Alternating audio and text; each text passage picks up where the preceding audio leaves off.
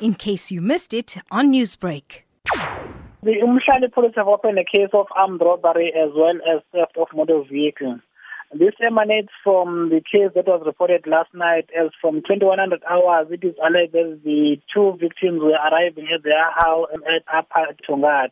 They were approached by 6 suspects who were armed with firearms as well as pangas. They were held up in the house until the morning at about 3 o'clock, and the suspect took property from the house, including cell phone, cash as well as other items, and these items were loaded into the victim's vehicle, which was parked outside. The vehicle was taken away by these suspects, and this morning the victims managed to report the matter to the Umhlali police, where the case was open.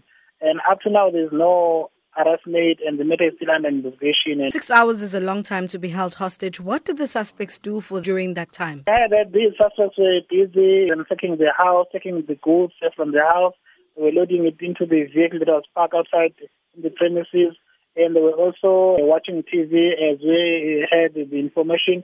And they were also helping themselves by eating the food in the house. Now, chances are the victims had been traced or stalked by these suspects for a while and learned their patterns. What advice can you give to homeowners to safeguard themselves from being victims of home robberies such as this one? Always appeal to the members of the community or homeowners that whenever they arrive at home, they must check and see whether anyone is following them or any suspicious-looking people around or in the vicinity, and if there's someone they see in the vicinity, they need to contact the police so that the police will come and search those people in their vicinity. Always, they must also lock their gates. They must also lock their house if they enter their houses. What can people do if they find themselves in similar situations? The victims must always be calm, and they must not sometimes resist, because if they are resisting, they might be the victims of being killed. If there is a chance, they need to press the alarm button so that the police will be activated, and security companies, maybe they'll also attend to them. And your appeal to community members at this stage? We appeal to anyone who might have information about the whereabouts of these suspects, because these suspects can